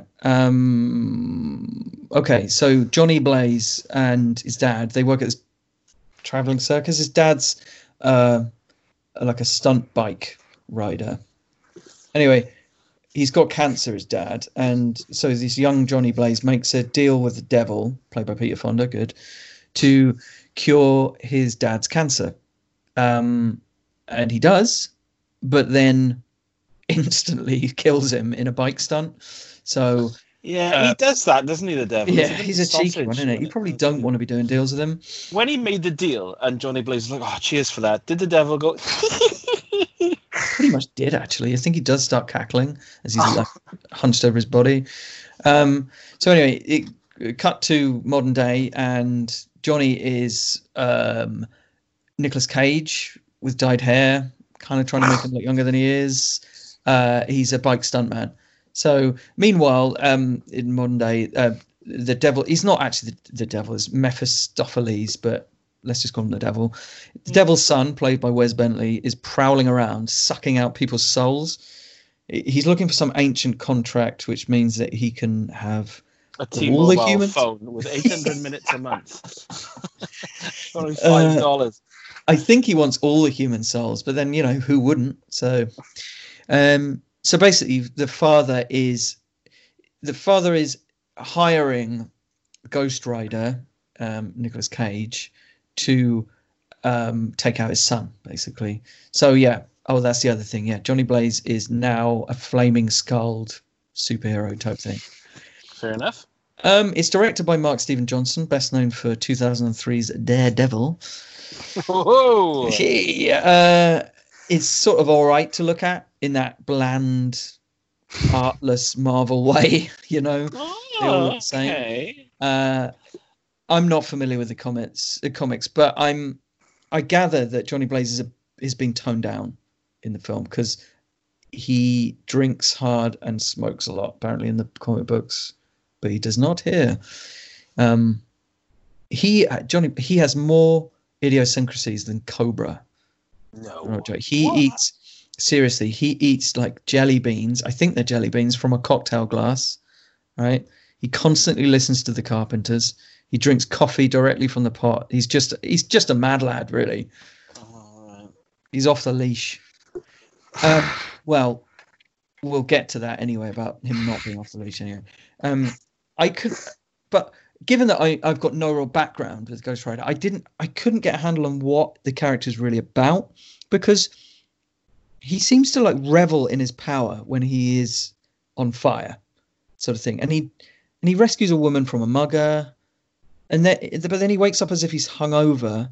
I'm not sure if he's fully conscious, and he seems to be regretful. So it's like I'm not sure of how conscious he is of what he's doing. It didn't seem clear to me. And Johnny Blaze himself, the guy when he's not a flaming skull, he is so kind of chilled in that kind of Nick Cage way, and morose really, because he's still mourning his father. He doesn't seem like any kind of a thrill seeker at all, despite his job. And yet he becomes this excitable maniac when he's Ghost Rider. So, and the film does nothing to explore those two opposing sides of his personality. So it didn't really make a lot of sense to me. It's obviously quite CGI heavy.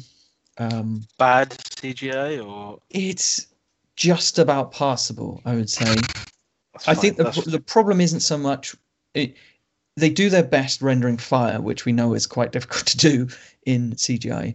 But I think the part of the problem is that the image of the flaming skull is inescapably silly in itself. So as soon as you take those images off the page and put them into this kind of grounded world, it will always look a bit ridiculous. So yeah, not the best. But anyway, you get the usual story beats. You get the kind of dead parents, him struggling with new powers. Stumbling. There has to be a love interest. Yes, there is a love interest. So he's and it's played by Eva Mendes, and there's of course a scene where he's stumbling, trying to tell her what the truth. There's all the unbelieving cops. There's the scenes of him gathering the different tools, the clothes, the vehicle. And Is there a naturally, child to use him as like a mentor, or? no. Oh, okay.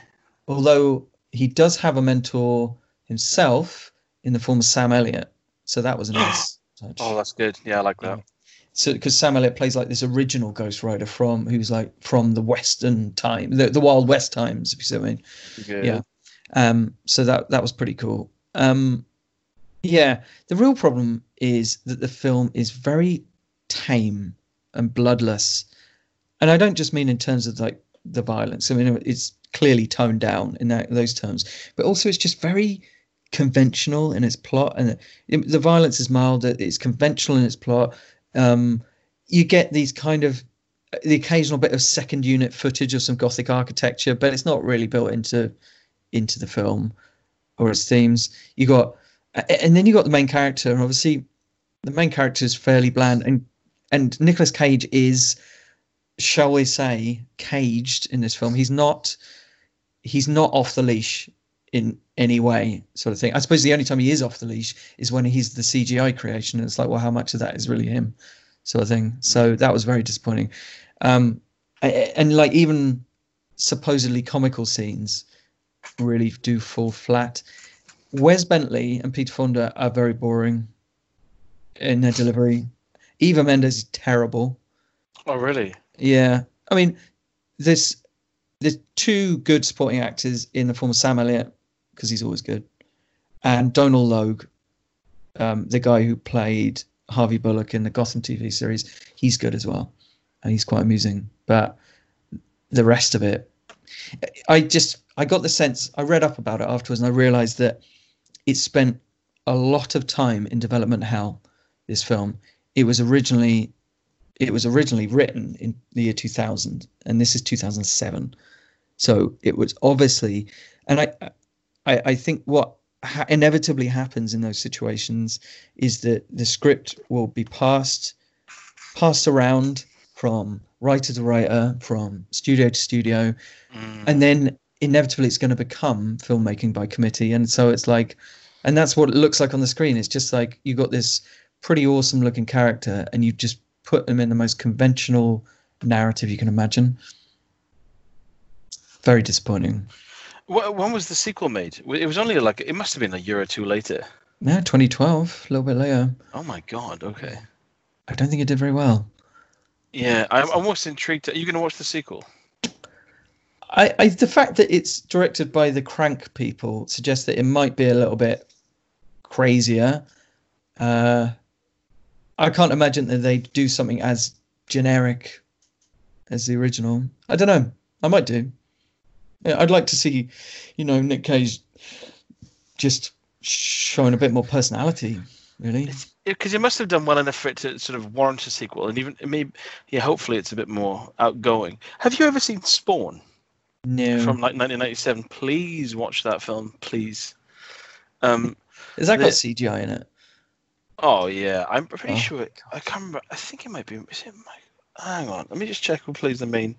Hang on, it's 1997. It's got John Leguizamo in it. Obviously. So I'll be 2 moments, 2 shakes of a lamb's tail. Spawn movie, 1997. I'm pretty sure it was him. Yeah, Michael J. White plays Spawn. John Leguizamo. Martin Sheen's in it. Probably playing the president. The CG in that film is astonishing. And when he goes to hell, and I think again it's like Mephistopheles or someone in that, and like gives him his Spawn powers. The CG is so bad. I remember thinking, this is like watching a PlayStation 1 cutscene, like when it's kind of in low resolution and buffering on YouTube. It was baffling. So please watch it. Please. I need to see that. That sounds amazing. The practical Considering this effects was 10 years later, and some bits of this look pretty ropey. Oh yeah, Spawn from 97. Give it a goosey. Wow. Okay, so I've only got one left, and that is American Psycho 2. Which this stars, I didn't even know. Star a woman. It just does. It stars Mila Kunis. Right. Okay. So, the first thing to say is that this was never intended as an American Psycho sequel. So, bear that in mind. Did they tell that to the person that titled the film? I'm not sure that the person who wrote the film ever titled this film, and it certainly wouldn't have been American Psycho 2. Yeah. And you know, Mila Kunis has spoken about that, the fact that she wasn't aware at any point that this was going to be an American Psycho sequel. So you do get these weird moments where things are happening and Patrick Bateman's name will just be thrown into the mix. Usually you won't be able to see the person's lips moving, so you're thinking, this has been added in post, isn't it? Because really it's not that. There's no real connection. So Mila Kunis, so you see Mila Kunis' character as a little girl, a 12-year-old, and she's with her babysitter, and her babysitter is attacked by Patrick Bateman, and this little girl, as the babysitter is being attacked, the little girl goes and kills Patrick Bateman. Okay, so that's tied up that loose end. So yeah, so it's kind of got the same high ambition theme as, you know, like in American Psycho, it was all about investment bankers, wasn't it? But this is, so Mila Kunis is a college student, and so her whole thing is climbing over the kind of contenders in her class to become the professor's teaching assistant. Ultimately, she wants to become an FBI agent. Yeah, and William Shatner plays the professor naturally. Oh, I think I'm going to say boyfriend then. Oh, Jesus, no, he is really creepy in it though. Really? Yeah, he's quite good. Yeah. Anyway, it's got this. It's a very odd film. I don't think it's totally terrible, but it's got some really fundamental problems.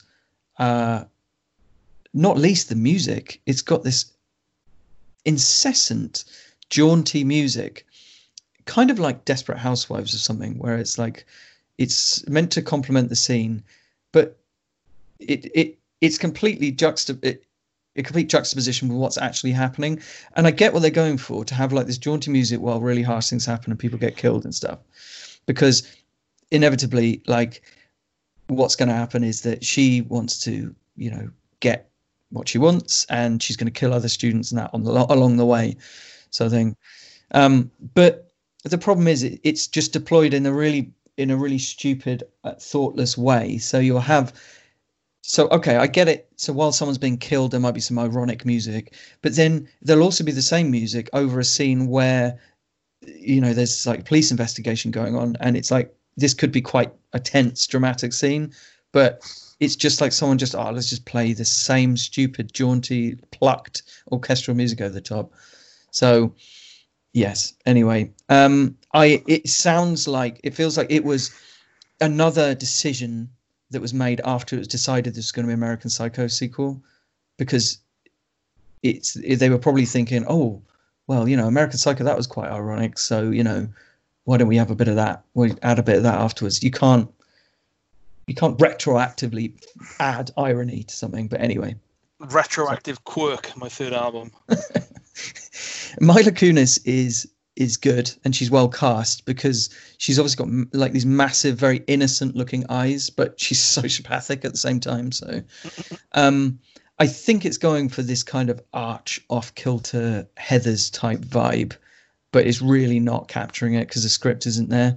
It doesn't have any of the American Psycho's dark satire, but then perhaps it wasn't really going for that anyway, because it was never intended to be that. So I do think that if it hadn't been lumbered with the American Psycho name, then it may have been better received, because it's not completely terrible. It's okay. The script isn't that much cop, but it is fairly unpredictable, and it is amusingly amoral at times, and the performances are pretty strong, especially Mila Kunis and William Shatner. So it's not a complete write-off, but you almost have to, you know, just ignore the moniker. Fair enough. So, yeah, because when did this come out? Not long after the original, I think 2002. So Mila Kunis must have been young then. Yeah, she was genuinely like probably 18 or 19, I guess. Okay. Yeah, well, that's cool then. Billy Shatter's in it, so that's almost enough reason to watch it just on the basis alone. I wouldn't say it's a good film exactly, but not as bad as you would imagine it would be. Yeah, like especially when they've tacked on the American Psycho name. I have to read it, but did they have like another title? Because she must have signed on when it was called something else. Oh yeah. And there's a scene. I only spotted one moment where someone actually says Patrick Bateman, and they're like, and we can see their face. So I actually rewound it to see if they were actually. It was William Shatner. I was looking at his lips to see, did you actually say Patrick Bateman, or if they just post-dubbed that in? And I couldn't tell. But they must have done that a few times throughout the film, or just done like reshoots, or Yeah, that's true. Added it in the post-dub. So it's that time when we discuss the film of the week. I think I'm looking at mine as you were just rounding off your American Psycho 2 review. Then I was just looking at mine. I enjoyed The Call, and it's a tough one because I enjoyed Cold Skin. I enjoyed looking at it, but I spent too much of it frowning at what was happening. The Fanatic is, whilst it's fun, it's not film of the week material. It was just a nice surprise. Yeah. Triple Threat was pretty solid.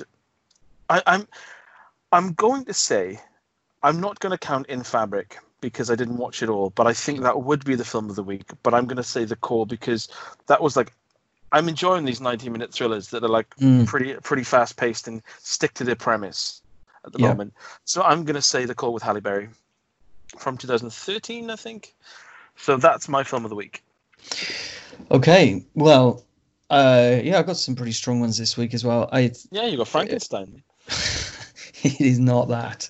I mean, The Departed is very good, but I don't think it needs any more recommendations in a way because I think it's pretty well regarded anyway, and it's and it's not a surprise that was a very good film because of the talent behind it.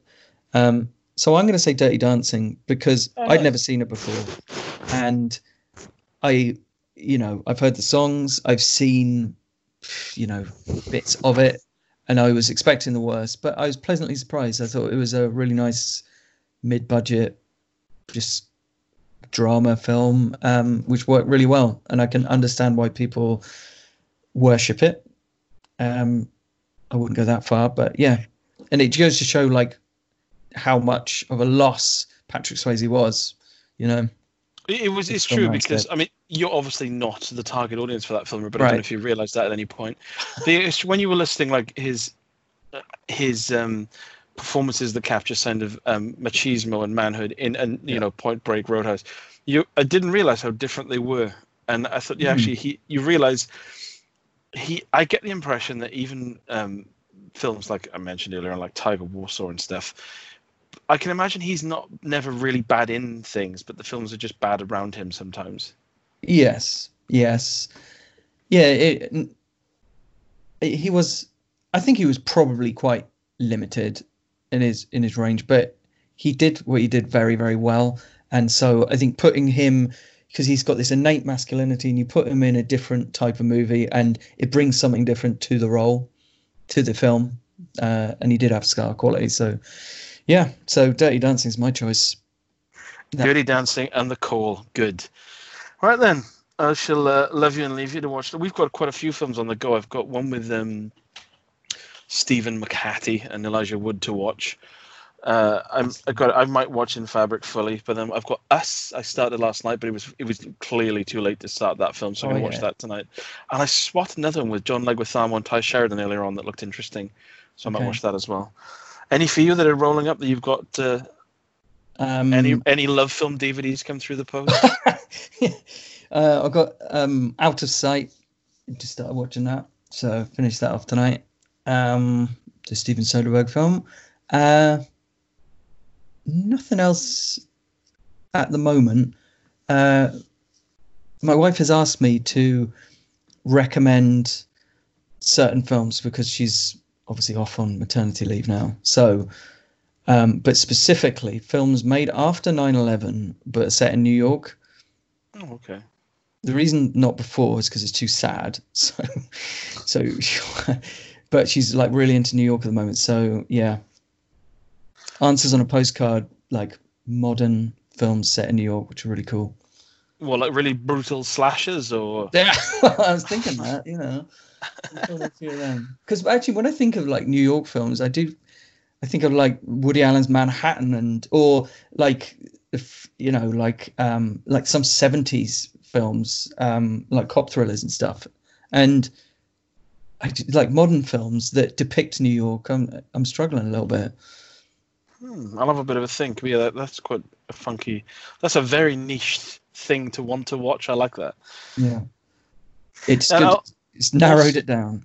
I'm actually looking for films set between Thursday, April the 5th, and then the following Tuesday in 1952 in Ystrad Gunlice. So if anyone can think of any films, or Blind Chachai, I'll watch films based. If anyone can answers on a postcard, sticky back plastic, send those into us. Yeah, well, I mean, obviously we've got to wrap this up, so I won't reel off all my suggestions right now, but just send me a text. Send me a text on my Philips mobile. They'll have to wait for it to scroll across in a single line. But don't worry, the battery, I haven't charged it for 3 weeks. There's still 2 bars left. Yeah. Right then, I'll love you and I'll leave you.